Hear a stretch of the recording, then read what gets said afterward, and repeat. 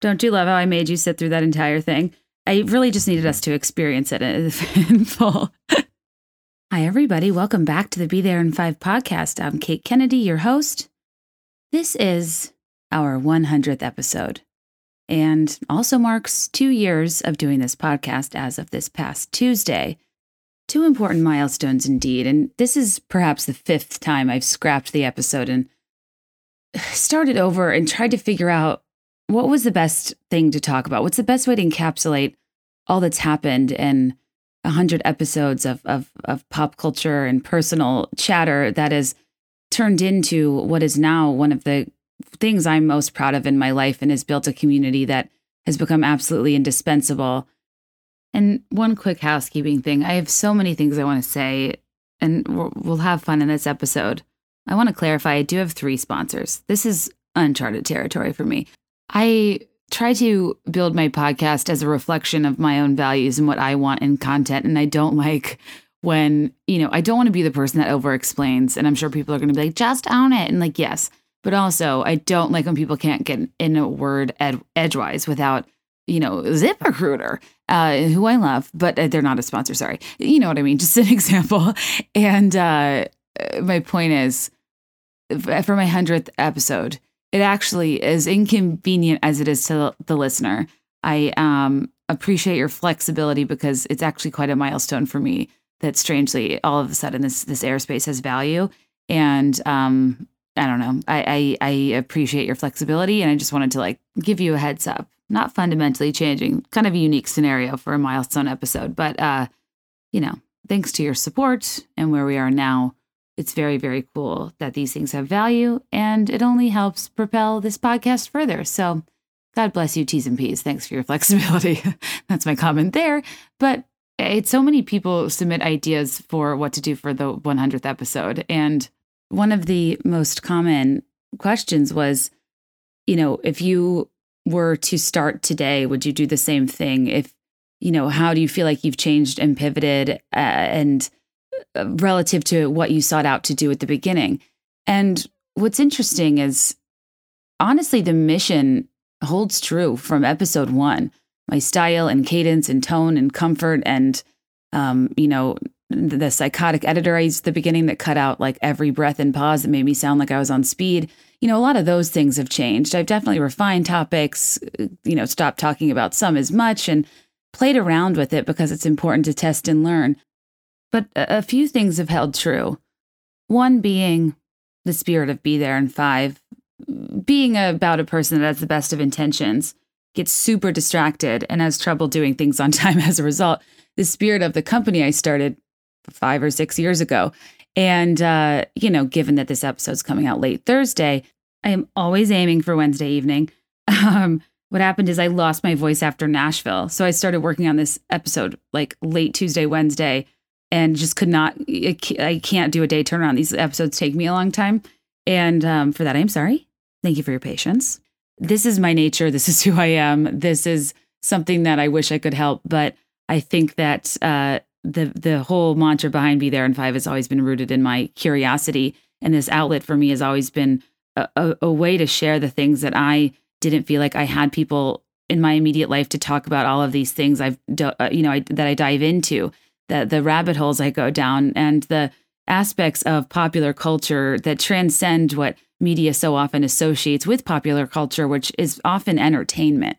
And entertainment's great, but my argument has always been that there are so many things to talk about beyond celebrities and music and TV and movies. And while I love all of those things, this podcast has really been grounded in so many aspects of the millennial ethos that I argue are points of connectivity that are so essential in this day of, the disconnection and fragmentation that technology brings to our lives. And while technology and social media is solely responsible for my career, I also think that one of the things that makes millennials so incredible, so overlooked, and that millennials, ourselves, we need to harness in our decision-making and leadership as we become the predominant generation in the adult world, is how incredibly special it is that we were coming of age both before and after the internet.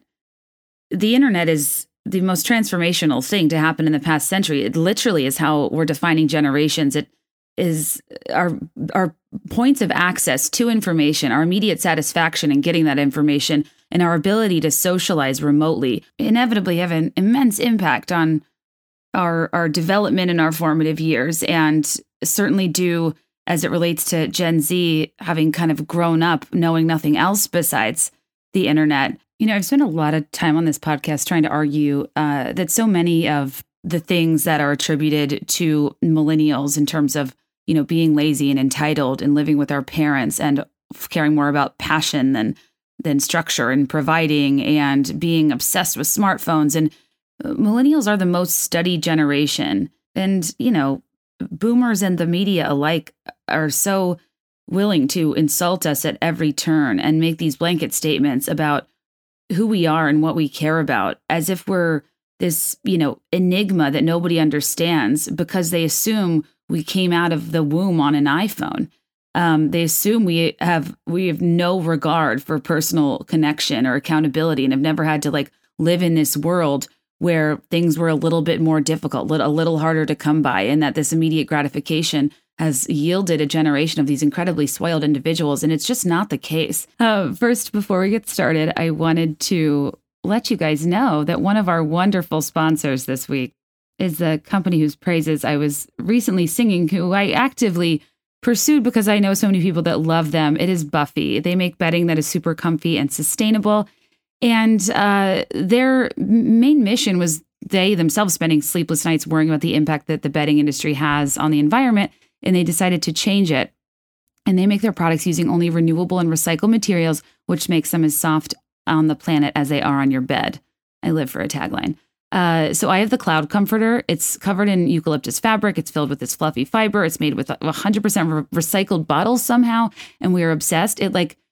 It's warm, but it's light in weight and warm once it gets on you. And it kind of I don't know how to explain it. It almost encapsulates you, it wraps you. Sometimes fluffy doesn't fall on you. It's almost too light, and it's not surrounding you to a point where the air is packed in and you're kept warm. And these are so comfortable. The fabric itself is soft and they're warm as hell, but kind of light in body.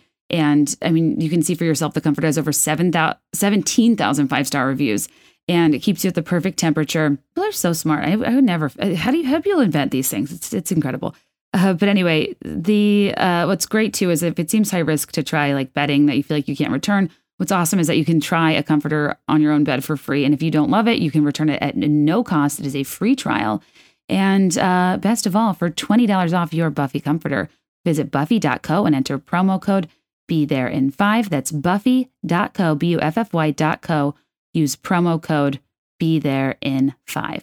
And as right now, millennials are roughly 22 to 38, which is very much the demographic of the listeners of this podcast.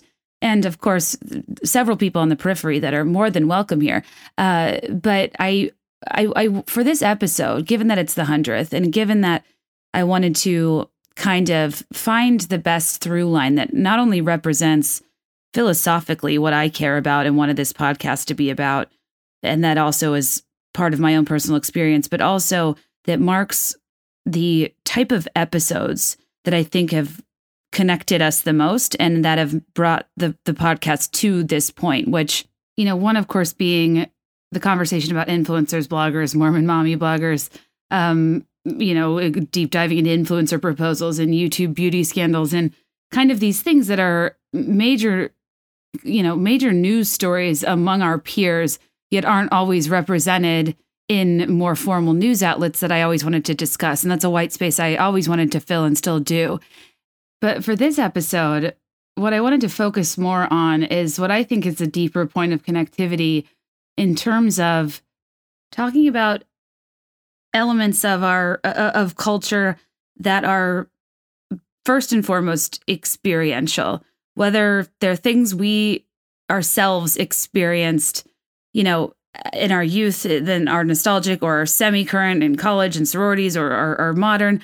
I think that the elements of culture that are the most fascinating and the things that connect us the most aren't just the things that we're observing in pop culture happening to other people and public figures, but rather the elements of the zeitgeist, the sign of the times, of the things that we ourselves experience and what that means.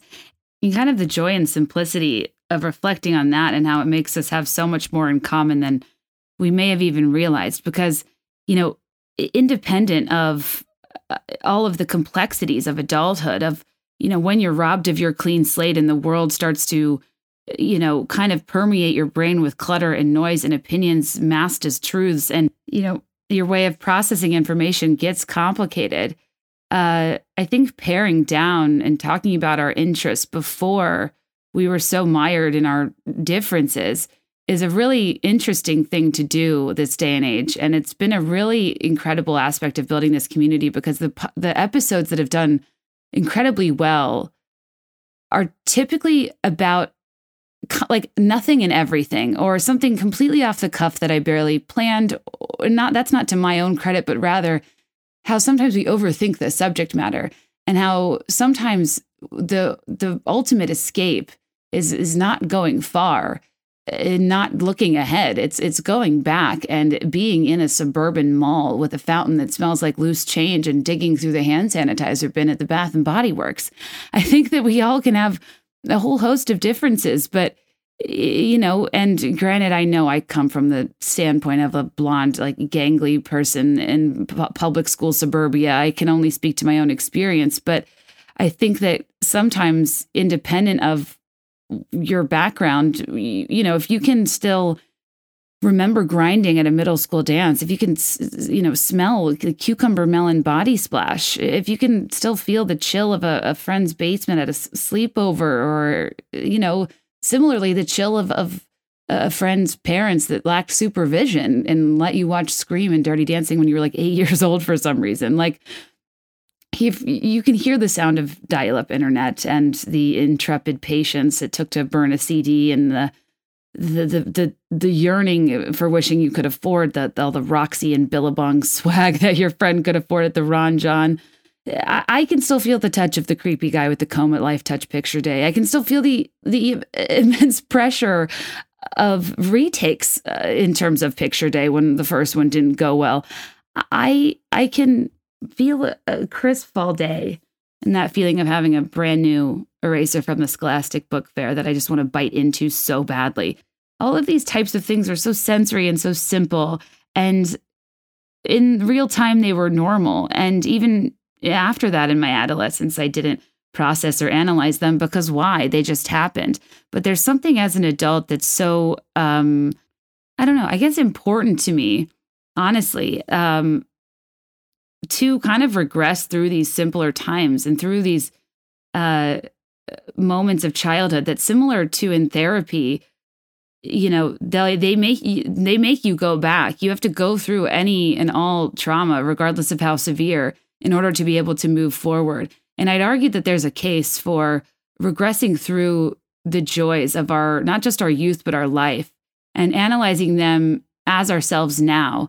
And not only to understand who we are better, but to connect with each other better, and to appreciate where we've been and incorporate some of that simplicity and purity into who we are going forward, how we make decisions, how we raise children, and kind of, as we build a defense for how truly incredible and dynamic millennials are, for having grown up in a time where we rode bikes without helmets and just like played in the creek and came home before dark and had to fight for time on the internet. And it took 20 minutes to get on it. And like, I wrote papers from like straight up encyclopedias. Like, I went to libraries. That's so crazy to think about. Like, we people act like we're this generation that like is so entitled and spoiled and everything comes easily to us. But I'm like, excuse me, I didn't grow up with the DVR. I had to use T9 Word. I've seen some shit. Don't act like I've had it easy just because I'm a millennial. No, just kidding. But point being, I think what I've realized through this podcast is there's just a million reasons we're all so different and won't see things the same. And we've had different life experience and we have different values and beliefs. But so much of these small aspects of our youth so quickly remind me that before life got complicated, we were all so similar. and remind me why I think millennials are so unique and so awesome and have a lot of reasons to connect, because we really do have a unique experience that other people don't. And I say all this because this episode, my 100th episode, I titled it Millenni-Old, because that actually was the original name of the podcast. And don't take that or anything. I have the domains, or I'm using it for something else. But and I actually kind of did want to speak more, call it philosophically, intellectually, if you will, about my thoughts on how millennials are perceived. My experience working in a market research job for so long, where all anybody cared about were millennials. Society's incessant quest to define us so they're more comfortable, so then we therefore define ourselves and restrict ourselves because we need to be palatable to others. I think that there's so many themes that tie into kind of how millennials are perceived, and a lot of reasons why we're incredibly special. And I think that so much of what I've covered on this podcast has to do with this central theme of not just being about, nostalgia and, current events and current times and how we view current times, but also being about how badly I wanted there to be a space where people could be more than one thing, where you could be deep and shallow, where you could be smart, where you could, care about the housewives, where you could, take guilty out of all of these things we find pleasure in, because we shouldn't feel guilty about them, because we aren't defined by one singular thing.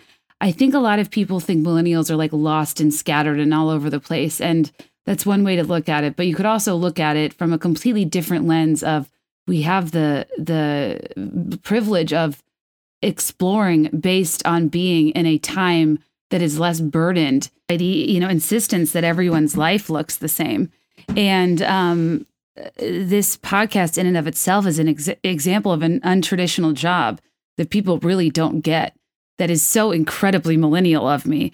And it's almost meta when I really think about it. But I don't know. I have so many thoughts on this topic as it relates to the thing I sought out to do on this podcast. I maybe didn't even realize, ironically, podcasting as an industry was the most guilty of, and kind of wanted to reflect on my experience in a little bit more detail, if you want to hear it. A lot of people asked, just talk about what it's been like in podcasting, and, kind of if you've been able to stick to your original mission and how you've changed and some of your experiences. And I'm more than happy to. I never know if that's too inside baseball, or if that's interesting to people. You never want to seem like you're just talking about yourself, but I literally could not have more thoughts on that. But for this episode too, what I wanted to do now is go through a post that I had been saving for so long, because it had so many responses and it was so fun. And I wanted to read people's responses in a Facebook group post I did. Because I really do think that above all else, above any episodes I do, this is the stuff people love. And while this isn't as a super structured episode, and I don't have anything planned out, I just, if you're here and you've been here for a while, and if we're going to commemorate something, let's do the thing we love doing the most, which is just shooting the shit about the good old days, right? About the things that bring us together, about a simpler time. I think there's just so much joy in doing this. I love it so much. It seems to be what resonates with you. And just figured for this episode, I wouldn't overthink it. We'd have fun. We'd reminisce a little bit, go over some of our fave topics. I'll wax poetic later, tell you a little bit about my experience and pushback I've experienced trying to have the podcast I want, and tell you a little bit about what I've learned over 100 episodes in terms of what if I could tell myself something, when I started, what would I want to know? And I never, it's hard. Sometimes I'm people only want to come on and listen if I'm talking about the Parcells. I don't know. And but I think for me, I'm a much more serious person than I maybe let on, and I love to get deep and to I like to pretend we're having a glass of red wine, running through our veins, and we are solving the world's problems. That is how I like to talk to you. And that is what brings me so much joy. And if I ever get too intense, my intentions are good, and you're welcome to drop off. But I think that when I thought of this broader theme, I was just overcome with ideas and complaints and frustrations, but also wanting to go through the nitty gritty of what's so funny about that, late 90s, early 2000s time where like we thought we had it all. But looking back, I'm like, oh no, I didn't have an iPad. What the hell was I doing? So I had said in the Facebook group, I think in September, if you're an older millennial, what are the things we grew up with that kids today wouldn't understand? And I was interested in this because I see a lot of this super top level, like there's these memes that are like, if you didn't have a VHS player and rewind, like go back to your scooter. You weren't born in the 90s. And I'm like, what? Like, what are you talking about? Like, why are you trying to like create this divide based on nonsense? It's not even like quirky or specific. But I knew you guys would have specific things to say because you're into this. And I was so interested in like, what are your like, oh, this defines me. This is something we had to deal with. A person that is in the position today just like wouldn't believe like we had to do X, Y, or Z. And of course, it kind of turned into just like general nostalgia commentary. But even more so than Instagram, the people that I would trust with this brilliance is the Facebook group. And I just wanted to read through as many of them as I can. I mean, when I printed this a long time ago, there was, I think, 800 comments, but I'll just go through them. Jenny said that you didn't always have a camera on you at all times. My niece has taken over 20,000 photos on her iPhone since getting one from the start of her high school career. Yeah, I mean, like, you have to think about that. That's crazy. Not only did you not always have a camera on you, you didn't have film, right? Yeah, and then somebody else said waiting 6 months before you get your film developed, and selfies without knowing what they looked like until later. And I think that is a deeper philosophical thing of you only get one shot. Do not miss your chance to blow. The opportunity for a good photo comes once in a lifetime, and by a lifetime I mean a passing field trip at an aquarium. So we were maybe a Civil War historic battle site, the places I took disposable cameras. It is kind of funny to think how now we have to like obsess over our looks and wait till we get a good photo, and it does affect your presence. Having to wait for your sibling to get off AIM so you could call your crush. I mean, I feel this so hard. Truly, well, not even call your crush. Oh God, no, I would never call people. I would just get on AIM, put up an away message that was vaguely emotional. It was probably going to be Dixie Chicks, Cowboys, Take Me Away. I want to walk and not run. I want to skip and not fall. I want to look at the horizon and not see a building standing tall. I want to be the only one for miles and miles, except for maybe you and your simple smile.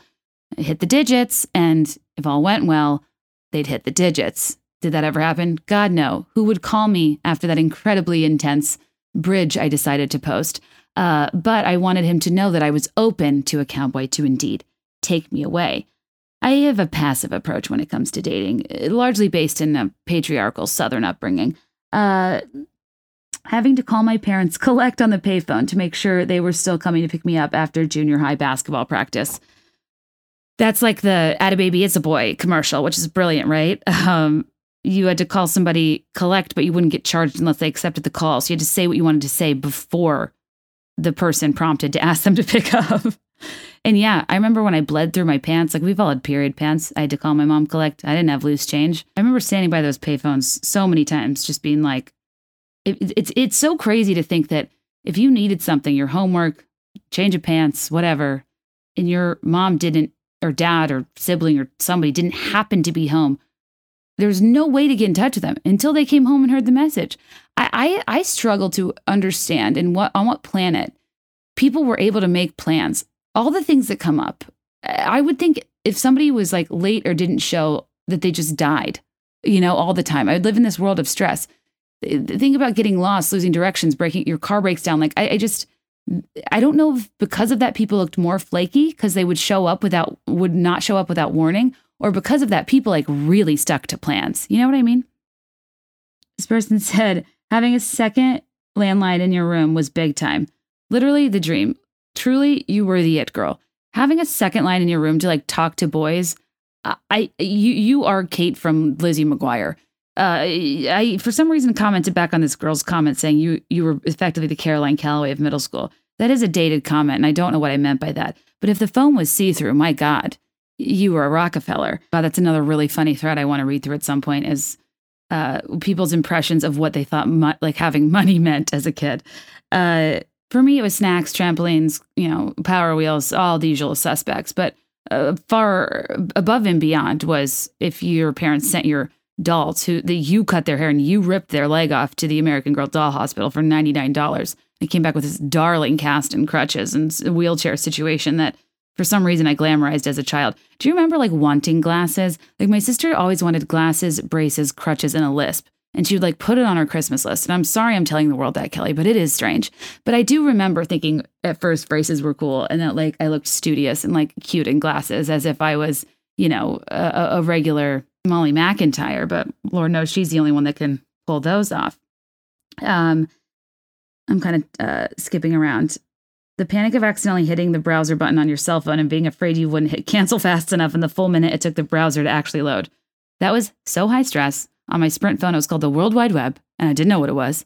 And it would charge you truly $50 if you like opened it. It was terrifying. And Sprint at the time also had something called a short mail before texting was a thing. And a short mail cost you like $250. Yeah, that was wild.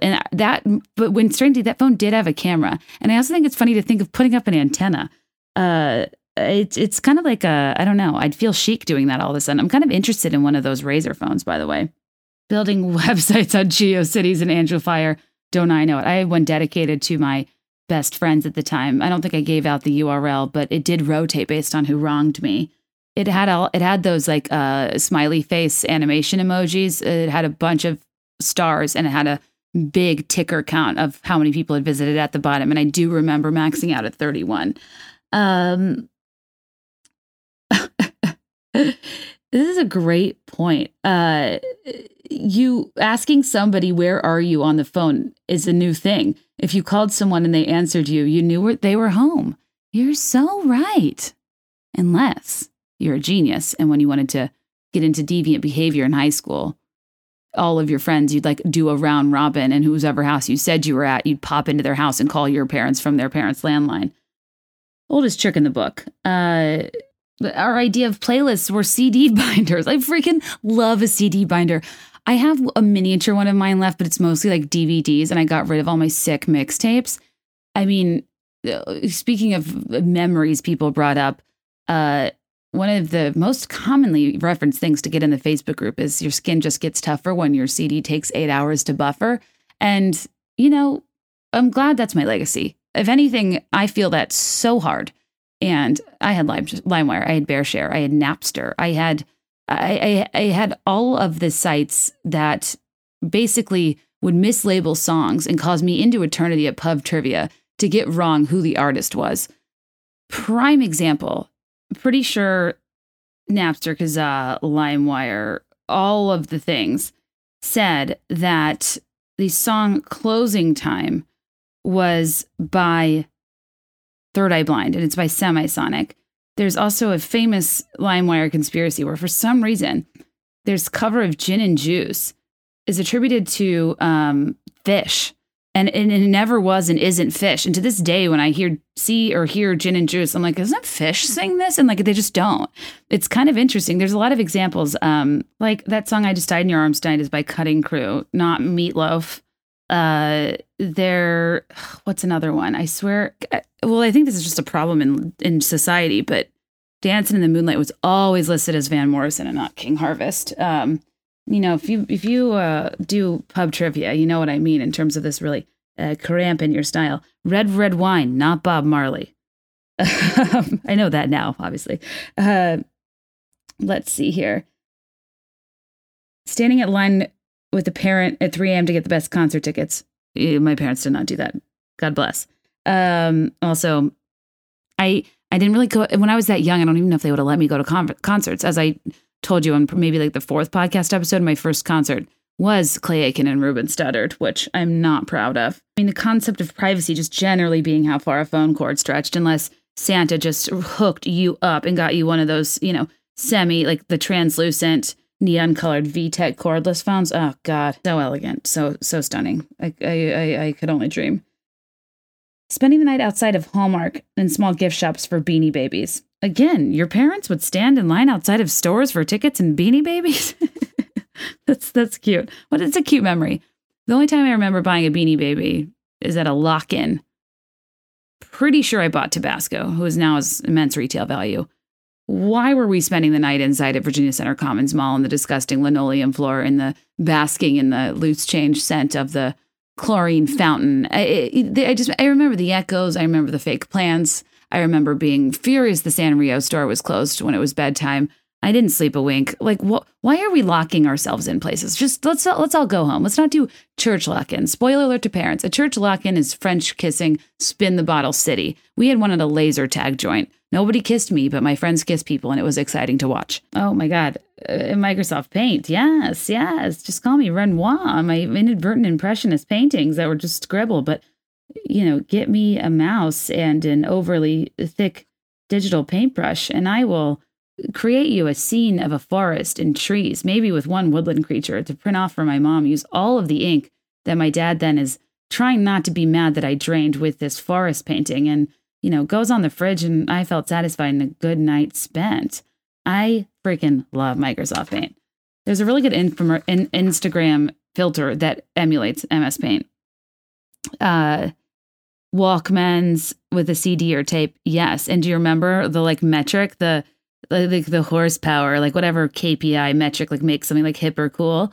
For Walkman or Discman, it was the shock resistance factor, right? I remember because we used to have to run 2 miles before volleyball practice, which also, people say Avril Lavigne died and there's a doppelganger that replaced her and it's a big conspiracy.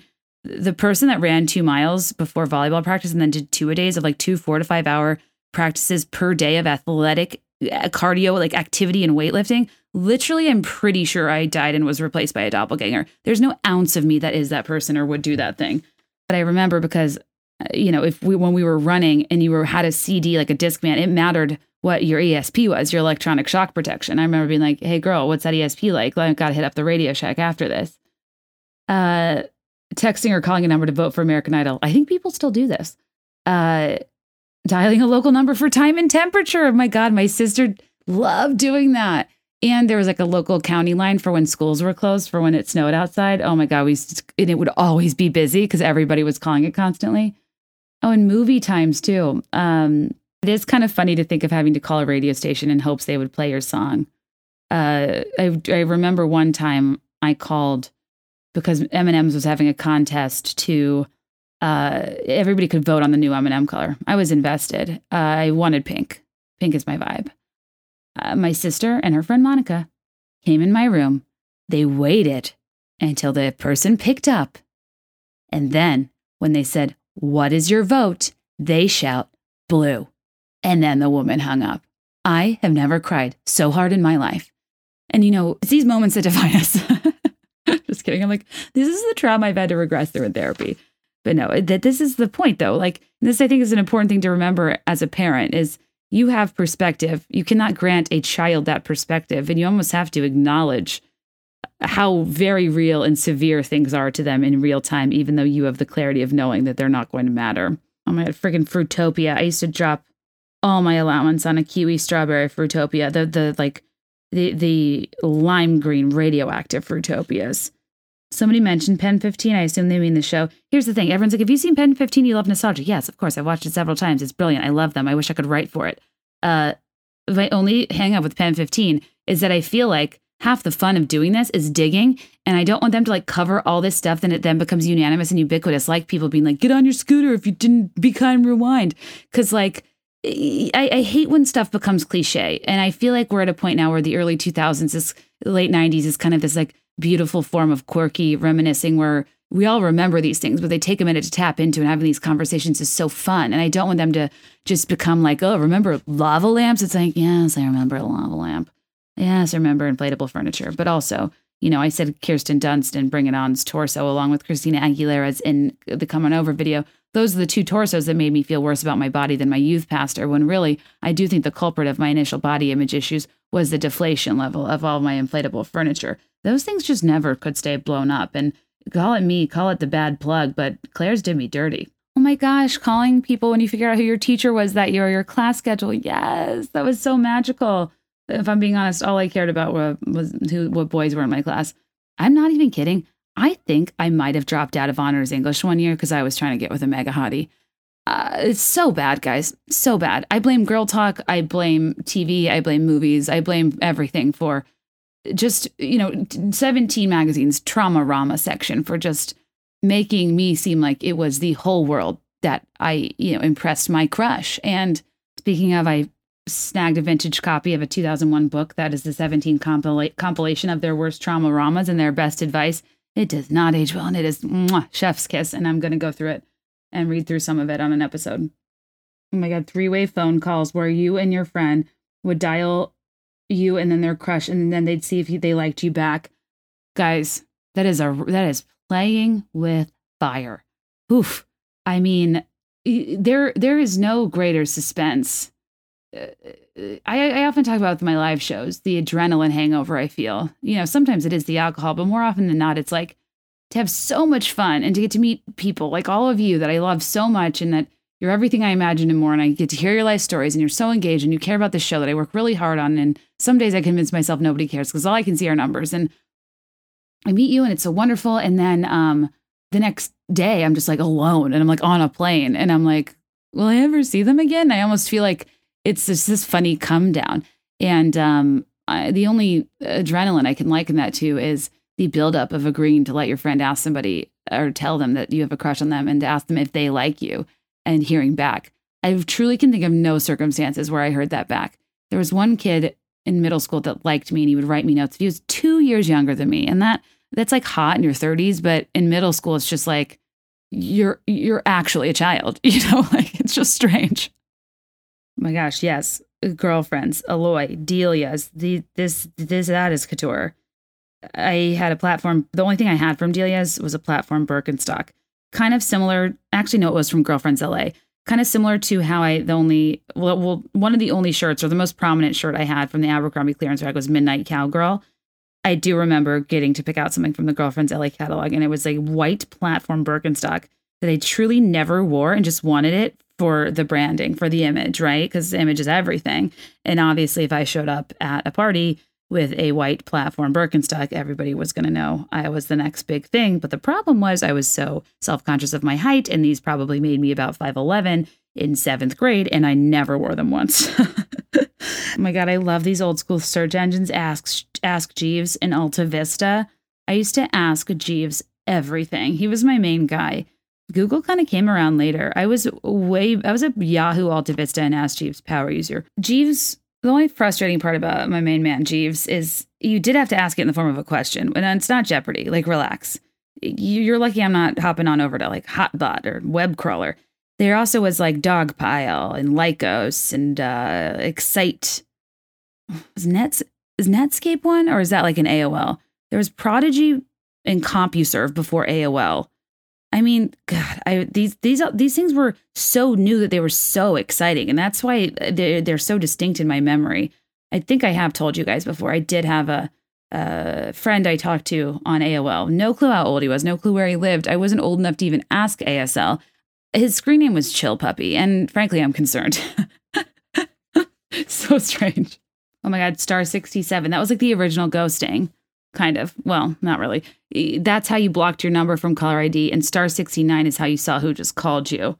What pervs, the phone company. Limited to all the accessories. Oh my God, yeah, featherpens.com. So magical. The calculator boob thing.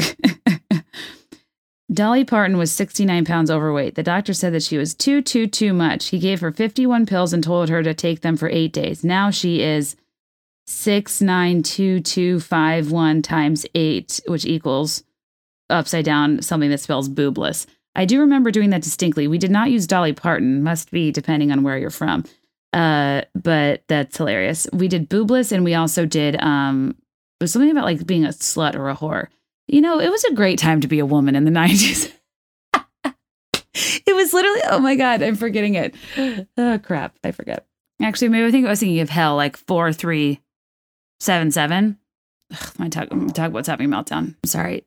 I've had so many issues this week. A, I didn't know what to talk about, and then I just decided I wanted to have fun.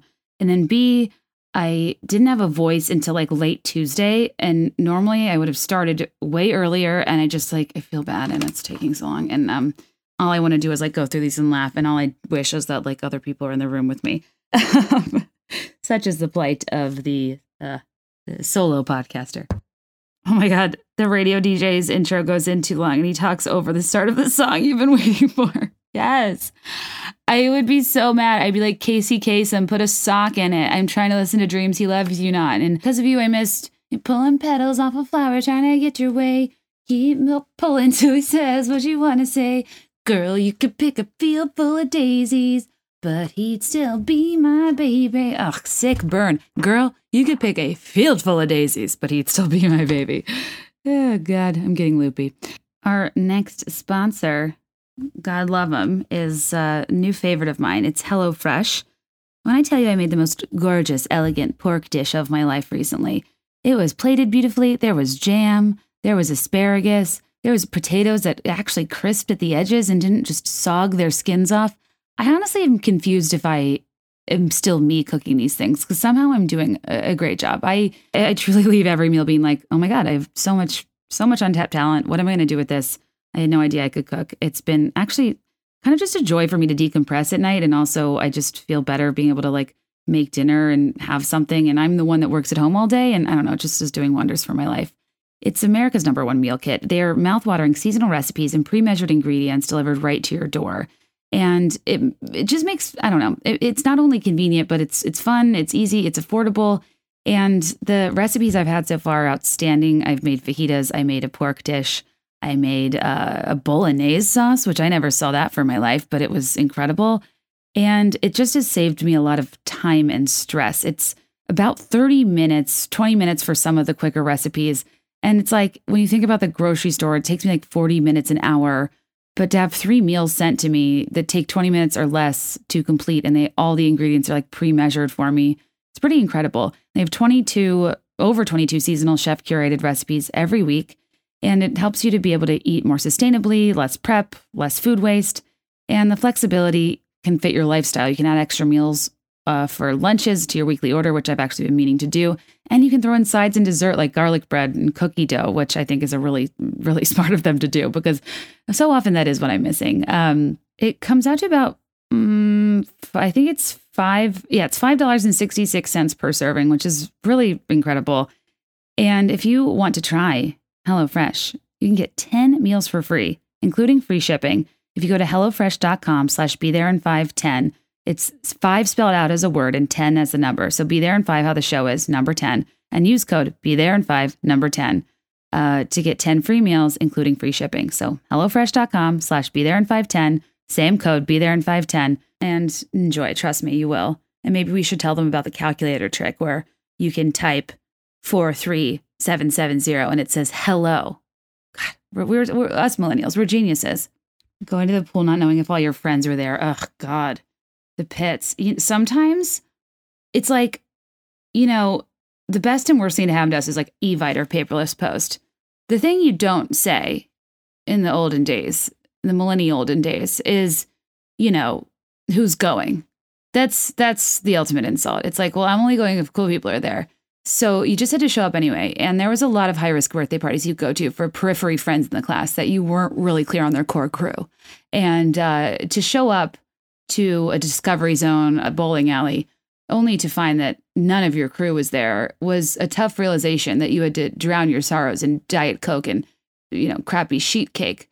And sometimes it was fun. Sometimes you made a new friend, but unfortunately I didn't have the kindness in elementary and middle school to be like, it was just nice that I came. I didn't have the kindness that you exercise at sorority recruitment when you're like, she's a stupid slut bitch whore, but she came to our party. I wasn't that kind, Also, this episode is like full of inside jokes. And if you're new here, I'm sorry. Comments about having to tape shows or you missed it. I felt the same way about taping songs, taping shows. When Michelle Tanner fell off that horse, if I had missed that, if I missed the following episode of her hugely overstated and unrealistic amnesia, I have never, that was terrifying when she fell off that horse. It was terrifying when DJ wasn't eating enough and fell off that treadmill. When somebody sprayed a beer can on DJ because, Gia was hanging around the wrong crowd. We all know if you wear a crop top, you're the wrong crowd. The only problem is now, if you're a teen, if I was a mom, I'd be like, how is 98% of the school the wrong crowd? Because of the hype house. It's, you're not in middle school if you're not showing your middle section. Let's see. Changing your MySpace background meant becoming an amateur coder. Oh my God, that's amazing. I only know code to this day because of my Zanga page, someone said. I actually agree. Like, I wrote a lot of code when I was younger because I wanted to like change certain fonts and colors and aspects of websites that I was making for like, why was I making websites? It's so strange. But this is why these things that are ultimately transferable are like good to let kids play on as long as they're not like searching the dark net. So I had the MySpace top 8, MySpace Tom. MySpace and like Live, LiveJournal. That was where like the core emo kids hung. And I was really I wasn't at the epicenter of emo nation. I like to observe the chain wallets and the skinny jeans and the black side bangs of the straight edge crew in my youth group. And I like to listen to Dashboard and Saves the Day and, you know, in the quiet of my own home. But I only knew the core 2 or 3 songs. And, you know, really, what else do you need besides like Screaming Infidelities and Hands Down? But the kids like really got into it, like went to concerts, like, you know, they're the Warped Tour crew that I think all probably or originated on MySpace. That's one of my favorite facts about Jeffree Star and Jack Vanek from the Lady Gang. I love, and freaking Hannah from House of DVF. What's her name? Hannah. So she won House of DVF, which like they just wanted her Instagram following. Barbie Hannah? Is that right? Anyways, I'm obsessed with Scene Queens. I think that's such a funny pocket of time where these girls like dated all the guys in the bands. They went on Warped Tour. They wore Jack Vanek bracelets. Jeffree Star is where he got his start on MySpace. And like now they all 3 are still kind of like celebrities in their own right. And I think it's really cool. An hour plus at Blockbuster on a Friday night pre-sleepover because no one can decide the right movie for all the new releases you wanted. And all the new releases you wanted are out. That's a crazy thing. This is what I mean with patience. This is what I mean with people will never understand what we've been through. To go with your whole crew to the movie time, the video store, the Blockbuster, whatever it was, and to have your parents try to like, you know, kind of dodge you around the more suggestive titles like Howard Stern's Private Parts, and to get to the new releases only to see all these crisp, gorgeous, cushy, like gel VCR containers with absolutely no videos behind them was soul crushing. And I always liked the same contenders. I was always down for an MK&A special. I reviewed my first video on my Instagram. It's dark. It's scary. If you follow Illuminati stuff, it's like projectmonarch.com. They seem like they're being, it's like dead in the eyes, scary stuff. And no wonder they don't want to be in showbiz and they don't want to be part of Fuller House. There's this one scene where they sing this song to their mom they're also dead in the eyes. And then they keep panning to the mom as if we're supposed to be moved. And she's also dead in the eyes. And I'm like, Mrs. Olsen, what were you thinking? But I always, as I got older, I was always down for like a Scream, even though I thought it was terrifying. It still made me feel cool. I was always down for 10 Things I Hate About You, a She's All That. I was always excited for, you know, a parody movie. I thought those were like super cool, like Scary Movie or Not Another Teen Movie, though those were when I was like a little bit older. I mean, God bless the broken road that led me to the parents that would let me watch Cruel Intentions or Election or really, I never got to see Wild Things like they did in Pen 15. I don't know if I would have been ready for a threesome, but I really did appreciate the parents that exposed me to what really the only exposure I had to like the human body or sex and sexuality, because my family life was so abstinence rooted.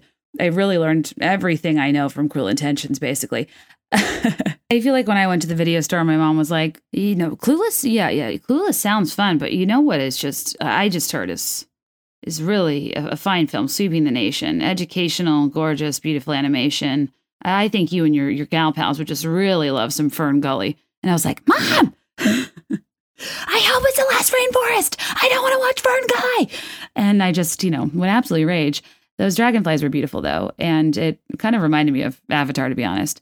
And also, there was this movie called A Fairy Tale Movie. And it was the very first www.url I went to because the commercial said, go to afairytalemovie.com. And I was like, what's that? And then because I didn't understand how URLs worked. Well, I just had this like overwhelming sense of dread and horror because I remember going to the movie store I wanted a movie. It was early mid 90s.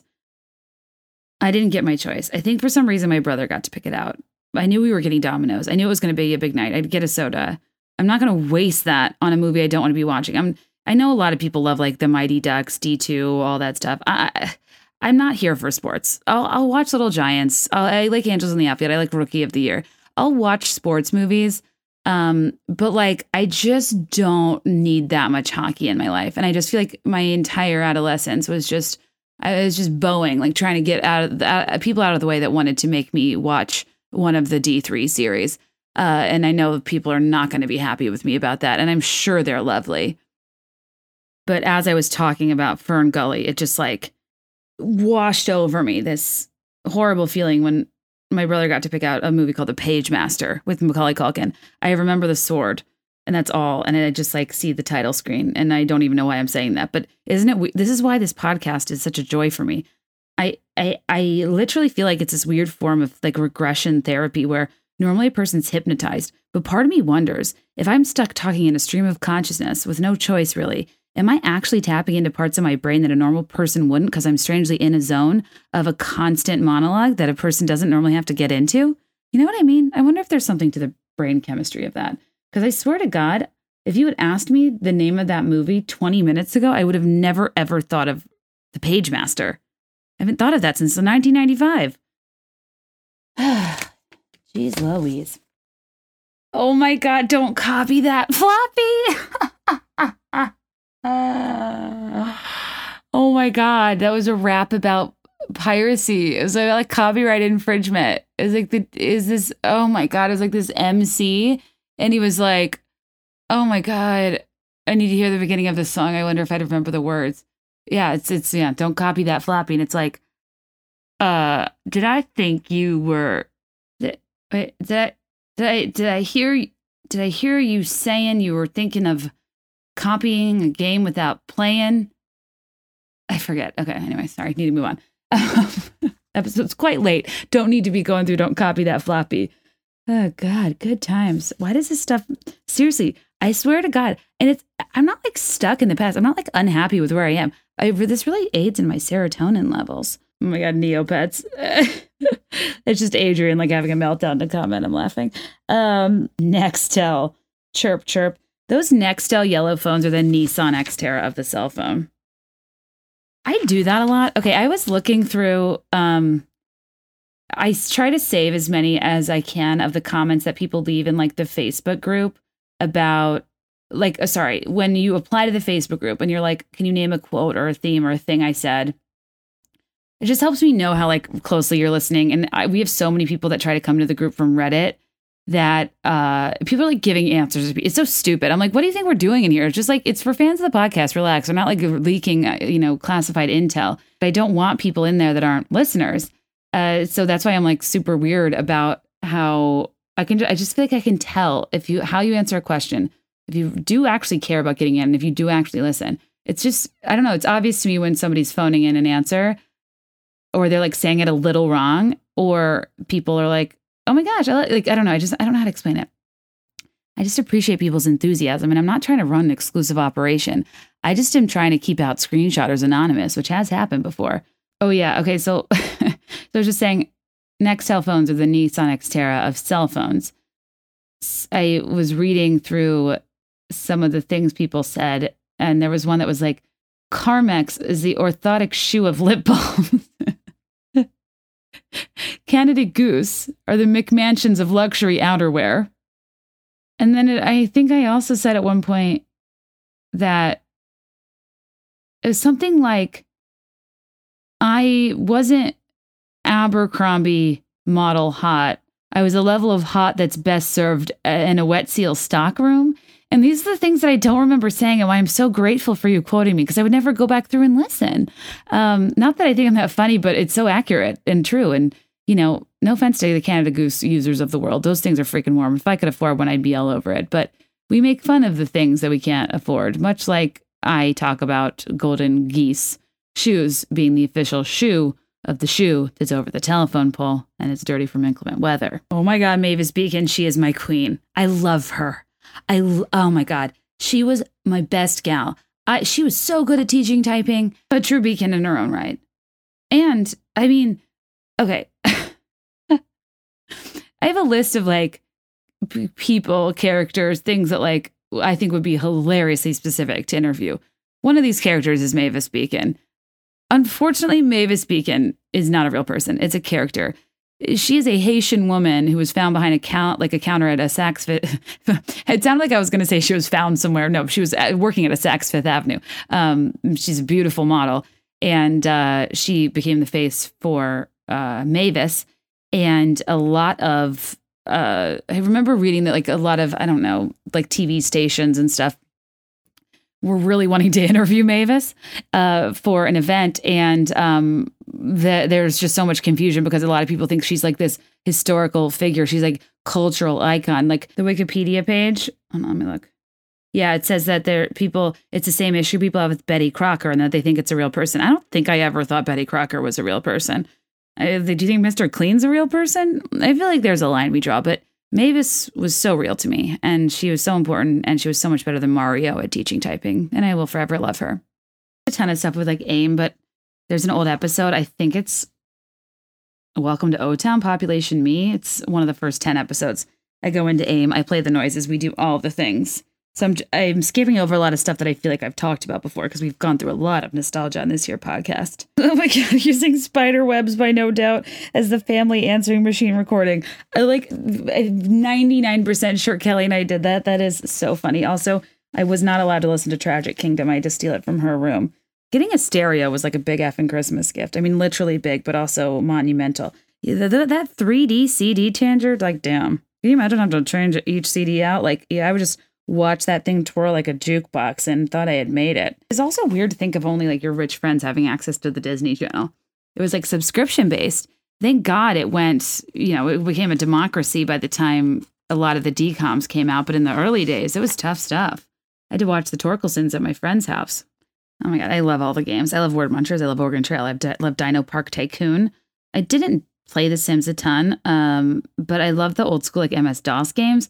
Oregon Trail was funny too, and I honestly don't even know what I've talked about at this point, but literally my entire life, I thought it was like my little secret that I had caught a typo on the Oregon Trail because you'd get to this point where you'd get to a cliff and it would tell you the trail is impassable. And I was like, impassable? Don't they mean impossible? Oh God, classic computer game, doesn't know how to type. I literally took that well into my adulthood and thought of it semi-recently, and I was like, oh, you know what? Impassable is a word. Good story, Kate. I died of all the things. My meat would spoil wildly. I wanted to kill all the bison or ox or whatever the hell it was. And it just really frustrated me that there wasn't any sort of refrigeration packing available on the wagon. Devin Sawa, Andrew Keegan, JTT, Jonathan Jackson, Brad Renfro. R.I.P. Brad Renfro died? I was just about to play a really distasteful game of Marry F or Kill. Now I won't. Remember when people were trying to make Zachary Ty Bryan happen? I was like, can we not make Zachary Ty Bryan happen? I'd sooner F. Wilson. Blondes aren't my favorite because I am one. Guys, now I'm so mad too because last night I asked you guys your sleepover memories and I haven't had time to be on Instagram today because I was recording this. I'll do that as a follow-up. That's worth talking about too. I love sleepover culture so much, but I also wanted to I could talk about nostalgia all the live long. And these responses are all on Facebook. I wanted to read some to commemorate, but also not read the stuff you guys already know you could read. But oh my God, I just saw one that said prank calling the 1-800 hooked on phonics line. I'm dead. Putting panties on the ceiling and cranking it to high? Sheesh. Frigid dare? Blindfold someone and make them eat gross concoctions? Oh, you're a regular James Corden. We would hold our breath and look like we choked ourselves until we passed out. So I'm dead. Wait, I'm so mad. If I didn't have an advertiser deadline, I would just read these. Darren's dance grooves. Another person said girls used to play the pass out game. I remember people doing that, but I didn't do it. I'm too scared. Obviously, we know light as a feather, stiff as a board. We know Candyman. We know Bloody Mary. First person to fall asleep, hand in warm water to make them pee the bed. So rude. What? Honestly, kids are just born bullies. Oh my God, Omegle. That site where you can chat with strangers. It's so funny. Oh my God, pausing now and then on the Devin Sawa towel scene. Yes. Oh my God, Now and Then is so, so good. I really wanted to be Teeny. But now that I say that, I think I thought Teeny as an adult, Thora Birch was Goldie Hawn as an adult, but it was Melanie Griffith. I got them confused. Goldie Hawn in First Wives Club is perfection. I'd also go for Gabby Hoffman, she was Demi Moore. Oh my God.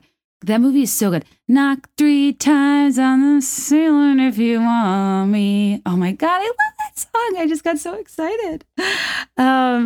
Sorry, this Now and Then was like the song like of my friend group from my neighborhood. I mean, I guess it was probably everybody's, right? How else will we know what a seance is? Chat roulette. Some of you guys are younger than me. I did play chat roulette, but when I met Greg, our first date, we played chat roulette. We saw a ton of penises, and also we saw the Jonas Brothers. That did confirm on Twitter they were on chat roulette the night before. Watching Cinemax, totally. Oh my God. Your friend's mom let you drink Mike's Hard Lemonade? She bought it for you? God. I love loose parenting. A lot of Ouija boards, a lot of Surge, a lot of pizza, a lot of Dominoes. One time my mom got pissed because my friends de-alphabetized her Spice Cabinet. Why is that so funny? Oh, parents, they just don't understand. Prank calls, obviously. Dying laughing about writing sex on a piece of paper and putting it into a cookbook. Waking up in the middle of the night to the menu screen of a DVD blasting the theme song. Sorry, I'm just being annoying at this point. Okay, the reason I'm not trying to read, these were actually not for the podcast. They were for Instagram. You know, not everyone on Instagram's on the podcast and vice versa. And since Instagram shared them, I want to read them there. But these are so funny. Fake sleep talking, so my friends thought they were getting juicy secrets. Gosh, you're a trickster. My friend's mom let us watch Cabin Fever at 7 years old. Your friend is a bad mom. I'm sorry, there's a line. I like loose parenting, but I don't think you need to show like The Ring to first graders. Oh my God, everyone's out here smashing bananas in people's hair because a magazine told them it would create a fake sense of dandruff. Can you imagine a magazine today in this day and age being like, ladies, top 10 ways to bully your friends and give them lifelong trauma that they'll have to regress through at an expensive therapy session later in life. It's just rude. Oh my God, somebody said they made up songs to Kokomo, and that's literally all my sister and I danced to.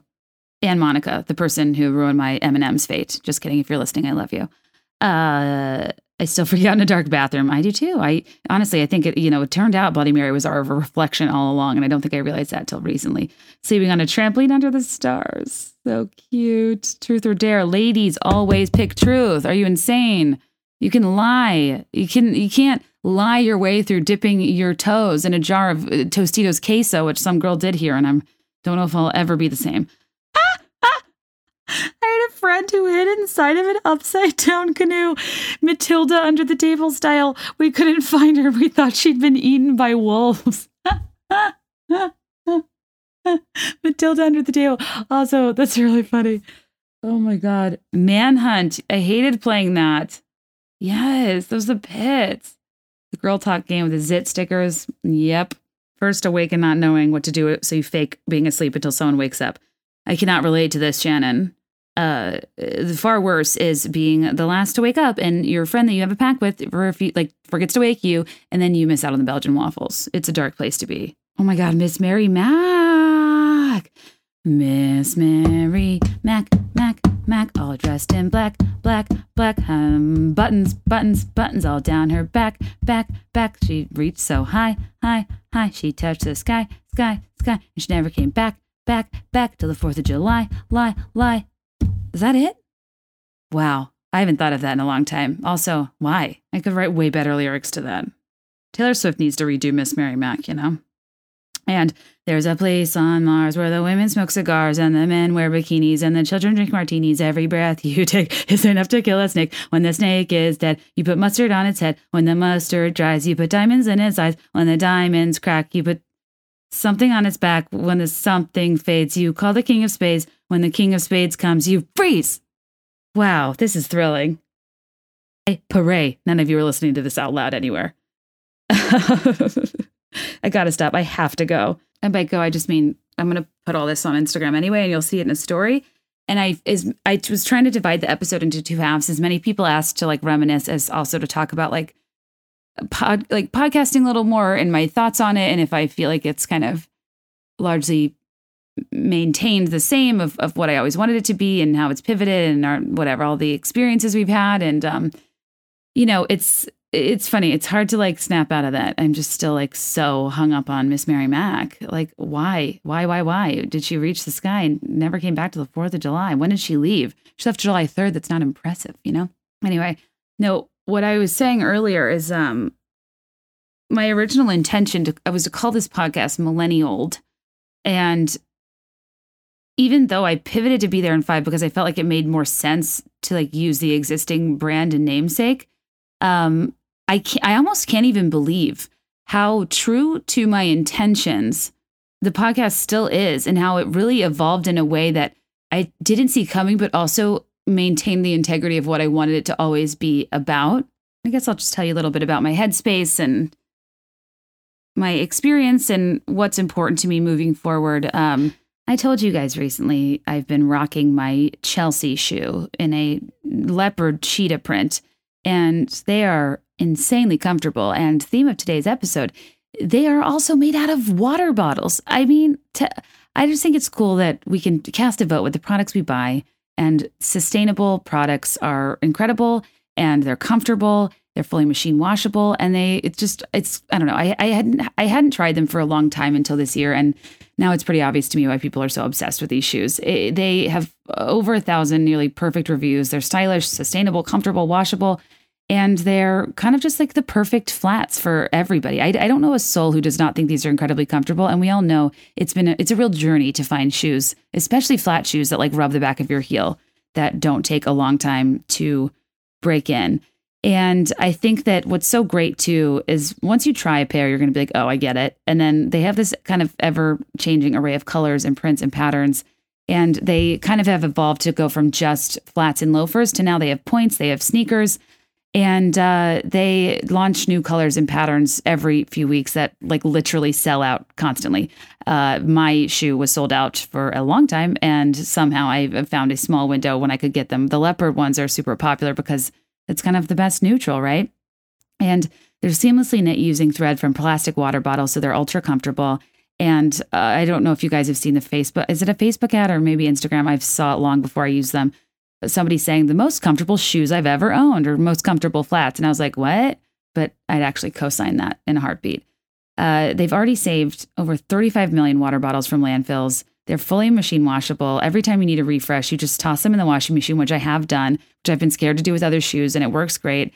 And they minimize waste by shipping directly in their shoebox, which I love. And, some people we know have 4 to 5 year homes they call their forever homes. But BuzzFeed recently called them their forever shoes. And I think that normally when people say forever, they actually do mean like Jetsy and the Rippers, forever as in eternity. So, gotta love that. So go to Rothys.com. To check out all the amazing styles right now at rothys.com/BeThereIn5, just as the show is spelled, ROTHYS.com/BeThereIn5 to get your new favorite flats and the comfort, style, and sustainability that you've been waiting for. Rothys.com/BeThereIn5. Bye. Because even the term millennial, I kind of wanted to use to not only define myself, but define kind of the difficult position we're in terms of people feeling frustrated and lazily reporting on millennials as being how we're filled with contradictions. And the joke is, I agree, actually, but my argument is that I don't think it's a bad thing. I myself feel torn between two worlds, between worlds and value systems that are a partial product of my upbringing and a partial product of how vastly our society has changed and how our opportunities have changed as a result.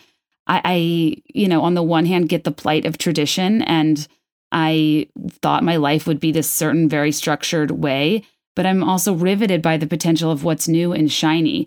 And there's so much lazily researched literature about millennials out there about the millennial paradox and how we're so smart and connected and collaborative and global, but we're so lazy and spoiled and entitled and wouldn't know hard work if it slapped us in the face and don't know what day it is. And what's always been so funny to me is I don't think that's a function of our own shortcomings. Like we're these bad people that were poorly raised. To me, it really is the growing pains of straddling two worlds, one of traditional expectation and one of modern opportunity, where we find ourselves at odds with what we feel like we should be doing and who we should be, paired with having the ability to now carve out a future that's much less burdened by traditional expectations that our parents had to deal with. You know, when I grew up, I was like, okay, you get good grades and you're a nice person and you go to college, you pick a major, you get a job, you get married, you have kids, rinse, repeat. And I think that those things are all great. And I want a lot of those things. But what kind of creates the paradox and makes us like look lazy or entitled or undecisive or like disloyal or like we hop jobs and do all these different things? It's because the world is different than we thought it would be when we had all these goals and expectations. And we're forever trying to, keep our feet on the ground, but also leverage what's available to us that wasn't what didn't even exist when we were younger and imagining our futures. And when you want to leverage these things that don't look like what previous generations view as normal and acceptable, it's perceived as wrong. And I think the paradox lies, within us not really knowing the best way to navigate it and not knowing, and there not being a real blueprint. I think we all want a lot of the traditional things we all always wanted, but we're all simultaneously like filled with questions about our purpose and what we should be doing and our passion and this and that, not because we're indecisive, but because the world has changed and we have the opportunity to do so if we want to. And even better, we have the opportunity to not if we want to. And I think that that's what's so interesting is that millennials are so uniquely in between two vastly different generations that have a little bit, I'd argue, more of an easily definable concept of who they are that creates a less polarizing response within the generation. If you're a Gen Zer, you wouldn't blink seeing somebody TikTok at an airport. If you are a boomer, you would never deem somebody that has a 9-to-5 to be like settling. Like you would see that as respectable. But I think we have this weird combination of like people that are still living out and holding to traditional values that sometimes question if that's really where they should be because they have the opportunity to pursue passion. And then the people that are, so road less traveled, pursuing passion, doing all of these things that make people feel like they need to hustle and work for more and live out loud and have this different life that nobody needs either. It just doesn't matter. We have the option to do both. And what happens is this, I'd argue, incredibly black and white, hyperbolic way of existing where everybody thinks that their way is right and everybody is always making you feel like you should be doing something else. And I think even within ourselves, growing up with such minimal technology, and an idea of kind of that pre-existing structure gave us the expectations that life would be one way, paired with growing up and gaining access to more and more that we never thought possible. It just kind of created this inevitable restlessness that comes with recalibrating your previous expectations with your current reality. If I theoretically can follow my passion, should I? Do I have a passion? If everyone else is following their passion because they can and I don't want to, is that bad? I think some of us want the white picket fence. Others of us want to picket outside fences of authority. And a lot of people honestly want to do both. And that's okay. And I guess my argument here is that, like I said earlier, so much judgment we put on ourselves and others and previous generations is that we want them to be uncomplicated and we want them to be one way. And we are quite literally the generation that invented the Facebook status. It's complicated, right? My career is complicated. My interests are complicated. What I want changes all the time. And it doesn't make me disjointed. It makes me a dynamic and it makes me a product of the time in which I was raised and now am an adult. We as millennials are comprised of so many intersecting parts and at times contradictions that the world will make us question because they want us to be easily explained. Millennials are the most researched generation. They're the most talked about. They're the most obsessed over. They're the most stereotyped. And I don't even say that anecdotally. A big reason I'm talking about this is I spent the better part of the decade at one of the biggest market research companies, literally studying consumer behavior, sitting in conference rooms with C-suite executives, trying to explain to them what millennials are and what they care about. My entire job was helping major CPG, bevel, retail advertisers better understand their target audiences so they can reach them and develop messaging that resonates well enough with them. So they'll ultimately react or convert in the way that, that meets the desired advertising outcome, right? And all anybody wanted to talk about were millennials.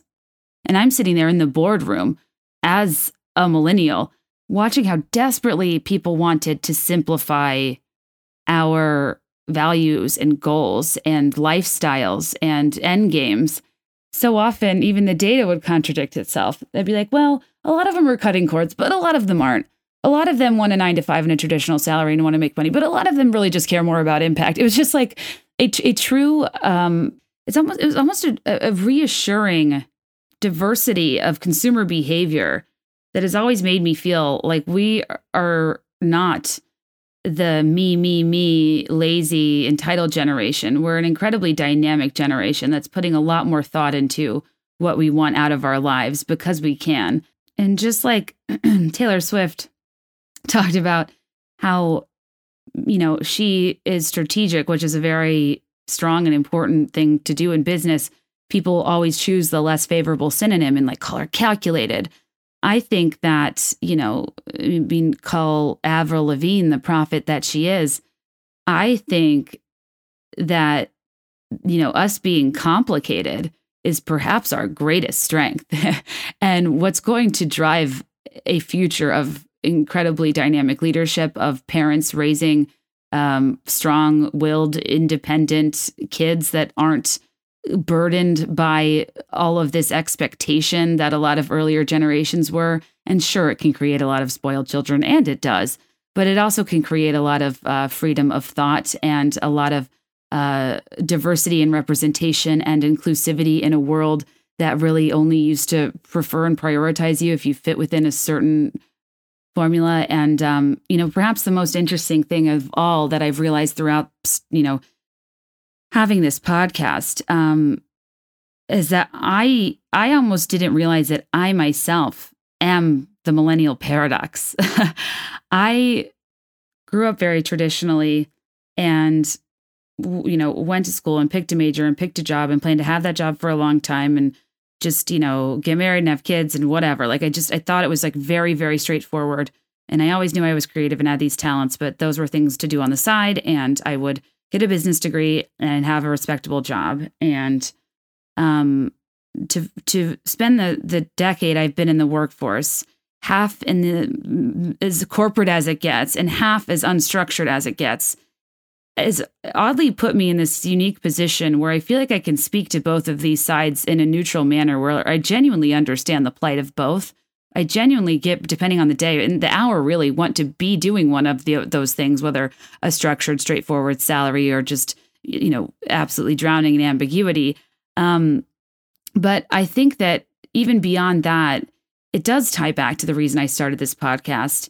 That ties into, the pop culture conversation as well, because I am forever trying to make people more comfortable when I explain to them who I am or what I do. And, the past 5 years compared to the previous 5 are so vastly different in terms of how people responded to my corporate job and my black belt job that they, understood versus this current job where all I do is just what doormats? A podcast? You wrote a book about Instagram? How do you make money? Do people buy your doormats? Oh my God, that's so cute. I love your little cute handmade business. It's so fun. So you just talk into a mic? Do you feel like everybody has a podcast? What's your long-term plan? I can't even tell you. I hear it all day. And it's kind of to tie this all together. I have trouble landing a plane. I don't give a shit. This is, again, to quote Taylor Swift, this is my podcast with my audience and my mic in my house and the show that I built, and I need to stop apologizing for saying what I want to say. The reason I started this podcast and the reason I still am committed to this podcast remains the same. That people, more specifically women, are allowed to be multidimensional.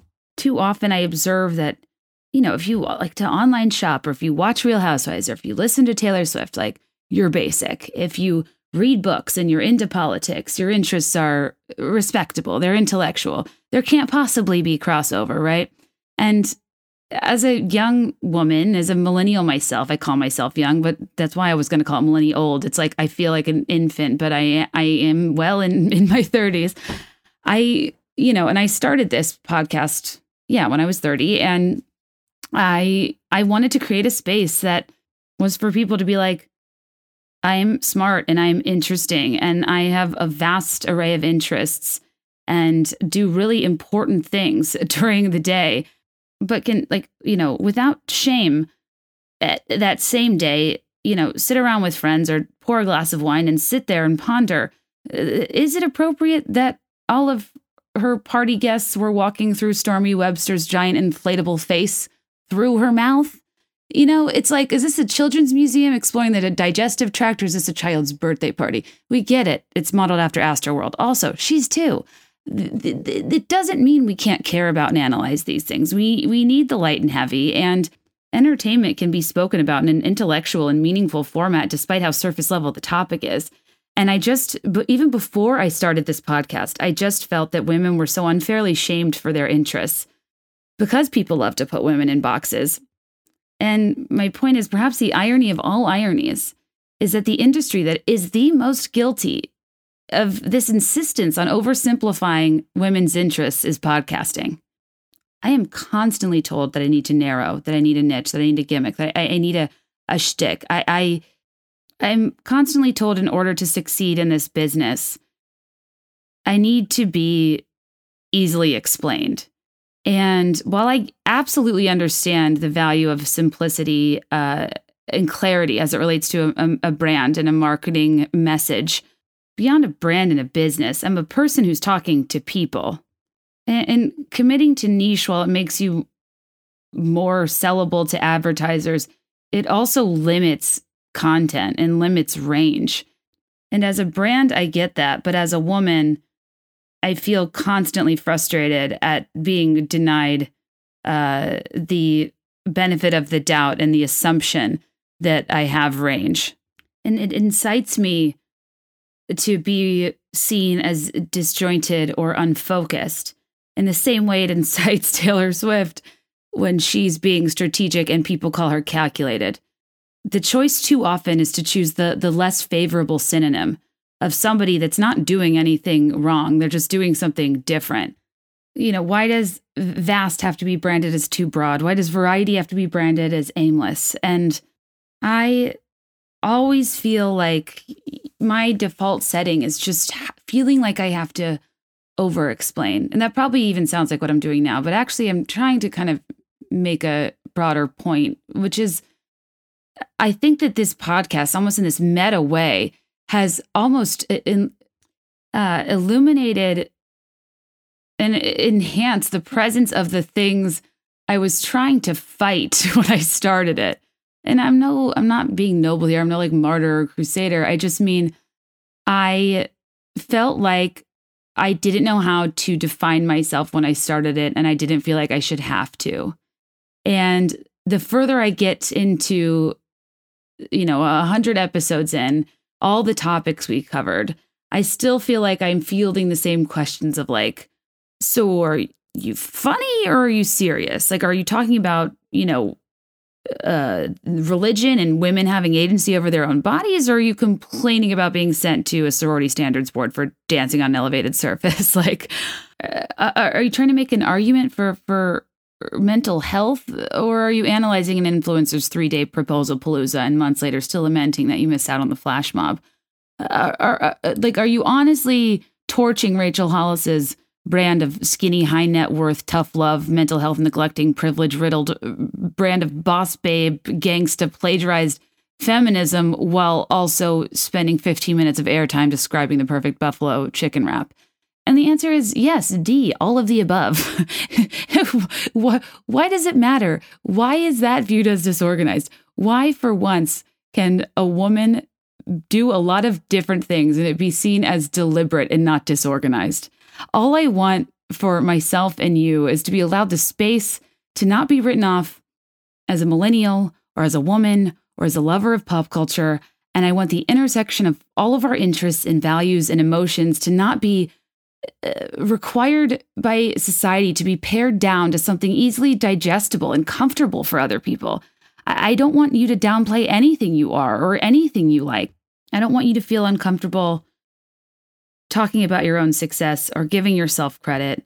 And I'm saying this because I need to hear it the most. I am always so terrified of seeming like unlikable or not humble or whatever. I depending on the day, I feel very differently about where I am in life. And I feel like I preach to you guys so much, but then I'm the biggest, I have such a propensity to self-deprecate and to downplay my own stuff. And while I live for self-deprecating humor, I love to talk shit. No, it's mean to do it to somebody else, so I'll do it to myself. More often than not, it's a great time. But I think I've let a lot of the difficulty navigating a new industry, all the confusing nuances of it, all of the expectations I'm not meeting for other people, all of the ways that I can't define myself that I've been asked to, the negative feedback I've gotten and the slower growth than other people. There's all these things that just kind of can make you ignore the big picture and be too consistently caught up in what it's not instead of focusing on what it is. And I'll only say this once because I'm probably going to go to bed tonight and like panic that I didn't sound like humble or likable because like this isn't a very me thing to do. But for my 100th episode, I need you to know that I am so fucking proud of this show and it means so much to me. And I'm not going to cry, even though I am. It's not because I'm lucky. And it's not because, oh gosh, just can't believe people showed up. It's not because of any one person or thing I did or episode I had or connection or investment. It's because for 2 years, I've tried to show up every week and it's been a ton of work, ton of unpaid work. And the most interesting thing of all, having started this podcast when I was incredibly depressed, and there have been a lot of times where it's been a huge drain on time and a drain on income. But I say drain not because of there's any sentiment behind that word, just because of it physically leaves me with less time and less money because I have to take time away from things that could generate me more money more quickly. But I've always seen this as a form of sweat equity in terms of I want to invest the time in you guys as an audience. I want to build a community. And I have no idea what the hell I'm doing with my life, but I will be so, so lucky if you will come along. And it's not one of those things like, oh, shucks, like I just talked about pop culture and I'm so glad you're here. I want to be clear too. An important thing to do anytime you want to go out on your own or do something different that doesn't have a pretty straightforward process. If you don't even know what the end game looks like, there's one thing you can do, and that's build an audience and build a community. And what's been so interesting to me is that, and what perhaps is the best evidence of the importance of, as millennials, if you want to explore and if you want to leverage the kind of uncharted territory of going out on your own and how people can find success in unconventional ways. When I was young, I didn't dream of having a vague marketing job working in market research. When I didn't ever identify doormats as being my passion. All of these independent vehicles that have been the physical jobs, it just has so little to do with the content. And I would still say that now. And I bring this up because the very first episode, I explained how the epiphany that doormats weren't my passion, that they were the vehicle that enabled me to work passionately, because the doormat company was comprised of a series of small tasks where I could shine and that were representative of my skill sets. It had nothing to do with the manufacturing or the selling of doormats itself. And then what I realized at a point in time is those small tasks that I was passionate about that enabled me to start that company were so rooted in the starting of it and the launching of it and had nothing to do with the maintenance of it. And here I am being the true token millennial, following where my interest lies, perhaps more than my responsibility.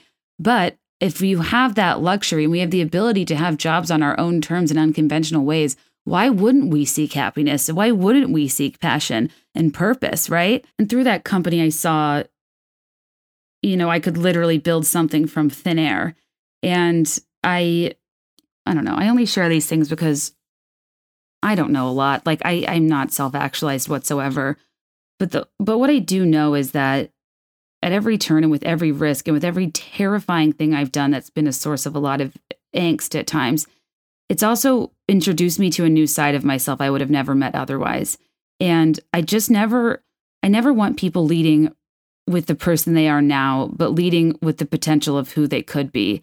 And I think back on even being good at my corporate job and even that being so associated with my identity, to think that there was this version of me out here, this version of me who, despite all of those accolades I worked for my whole life, despite, working so hard to have that sort of equity at a company, I was winning market research awards. I was a trained Six Sigma black belt. I had, a great business degree. I had started a company from scratch, built it from the ground up, automated it, scaled it, gotten my stuff in, sold thousands of units and got my stuff in Nordstrom and on Wayfair. And I truly figured it all out by myself.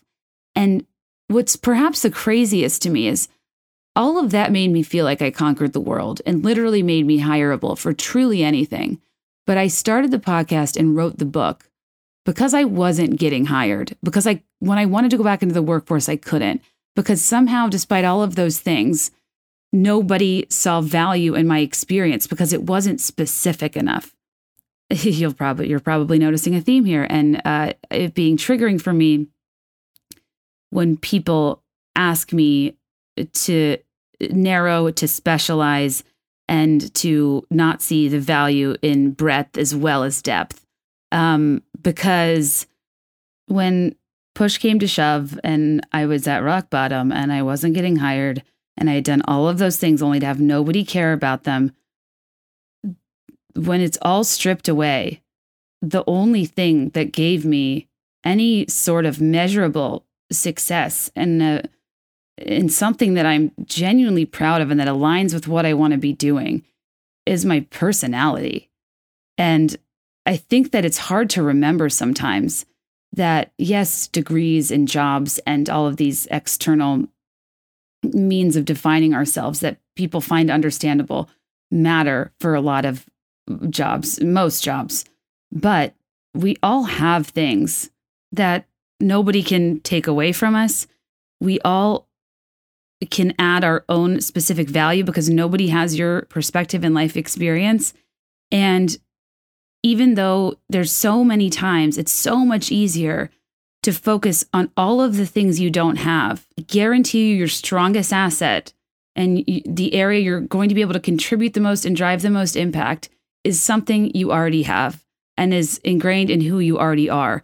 And training and sharpening your saw may refine it to be, transferable to some specific industry. But even when you're the most down and out and think you have nothing, I guarantee you that sitting with you, you already have everything. And it will ultimately lead you to your success. And you, like me, will look back and realize the through line of your entire career. It's not about what you've become. It's about over time realizing there's so much more value in who you've always been. And I don't have the, I'm not profound and I don't have the clarity in real time to realize that. And I know I'm the first to say I hate the polish of retrospect. But if I can offer you one thing, it's not all of these complicated, convoluted steps, formulas, processes, coaches, belief systems that get you from A to B. It's a lot of focusing on what you have and ownership of who you are and what you like. There's a built-in sincerity and motivation of things you like and you're going to do anyway. And if you can find the thing that other people aren't doing that you've always been doing, you're golden. And it doesn't matter how objectively important or deep or how well it fits in with the rest of the world. Because if I went through all the processes to get a good degree and get a good job and be an awarded, market researcher and get promoted and, get a black belt and then start a company and bootstrap it and scale it and grow it and be featured in all of these publications and all of these panels. And I had every title in the book of all the things I was. But the thing that made me the most successful was the thing I had the least experience in, that I loved the most, and I was the most embarrassed to talk about. And I don't know if that's a lesson to any of you, and I don't know if that's helpful, but I just want you to keep it in mind. Probably in front of your nose. If you love it, you'll probably be successful at it, and success doesn't look the same for everybody, and you have to celebrate your own, independent of what other people's looks like.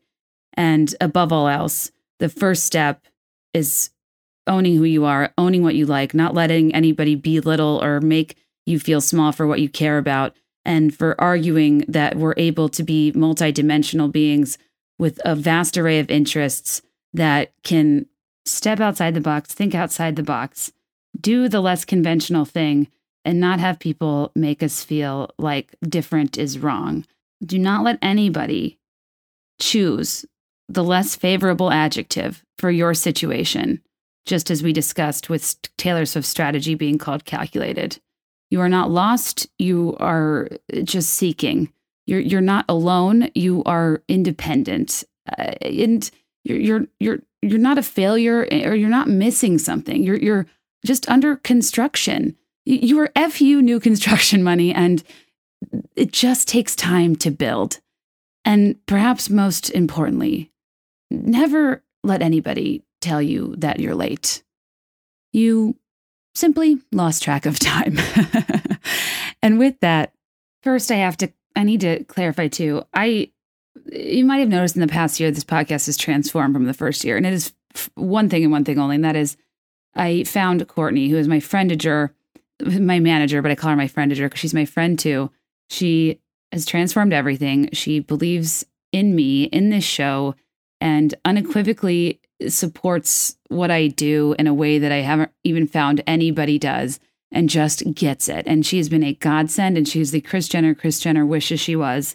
And I just need you to know that, like, I talk about myself as it relates to this podcast, and while I'm a solo narrator, she is the machine behind it, and I could not do it without her, and she is the absolute best. And I want to get her on Patreon sometime to kind of talk about our experience together.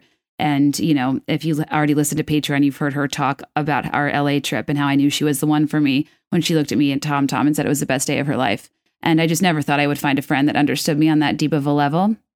And I love her dearly, and she's made all the difference. And if you come to live shows, you'll see her, meet her. She'll probably hustle you along in a meet and greet. God love her. She does the things I can't do. I can't leave a conversation. I could talk to you guys forever, but I just want to shout out Courtney, who has made all of the difference. And I just never knew how badly I needed a teammate until she came around, and I'm incredibly grateful. So anyway, guys, support our sponsors, Rothy's, HelloFresh, Buffy. Codes are in show notes. Rate and review 5 stars if you want another 100 episodes. Join patreon.com/BeThereIn5. I'm adding a bunch of bonus content soon that I've recorded because I scrapped so many versions of this episode that I have extra ones to post.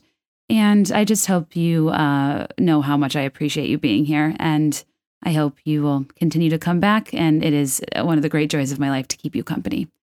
I know what you're thinking. She is going to end with something cheesy and pensive like 5 for Fighting's 100 Years. And did I consider that? Why, yes, I did, because Be There and 5 for Fighting is catchy as hell. But I chose something different, a song that I actually listen to quite often before I have to be at events or I'm on stage or any time where I need to feel like a better version of myself. It is a song called Monster by Kanye West, featuring many people, but Nicki Minaj's verses, since it came out, are something I've been absolutely obsessed with. It was popularized by Adele's Carpool Karaoke video, but independent of any of that, what I love, not only is that she was earlier on in her career and this was a big break for her, and I like the story behind it, and not only because with my old episodes, every time I say something that is off-putting, I'm worried my mom's going to call me about, I follow it up with simply, I'm a monster. Like, I don't know what you want me to do. And so this kind of became my mantra of sorts, if I'm being honest, a long time ago. But also, there's something so intentionally unfeminine and aggressive and like about the way she snarls through these verses and the way she delivers them, that I find to be the exact thing I need to feel empowered to transcend my neuroses. And in a strange way, I think that there's something poetic about what she's saying and how she says it in terms of, let me get this straight. Wait, I'm the rookie and my features in my show 10 times your pay. I mean, like, it's empowering, but also I don't think there should be any version of us that at any time isn't trying to think big, get cash, make them blink fast. Just, wanted to remind you of the song and share. I really do listen to this quite often. And, maybe that's something you didn't know about me. I appreciate you being here. I meant every word I said. I'll probably go to bed and overthink everything I said during this episode, as I always do, but that's what makes me me. And what makes you you is being the people that accept me as I am and understand that I'm not a fully formed public figure that's just like, yes, bitch, 0 fucks. I'll get there. Honestly, I hope to be headlining Chicago next year. I will be Erica Jane, but for now I am Kate, and I am confident in what I have to say, but insecure in the delivery, fearful of the permanence of this job because I love it so dearly. And for however long I have you, my God, am I grateful. And with that, let me know your thoughts and I will let you know mine. I'll be there in 5. I swear.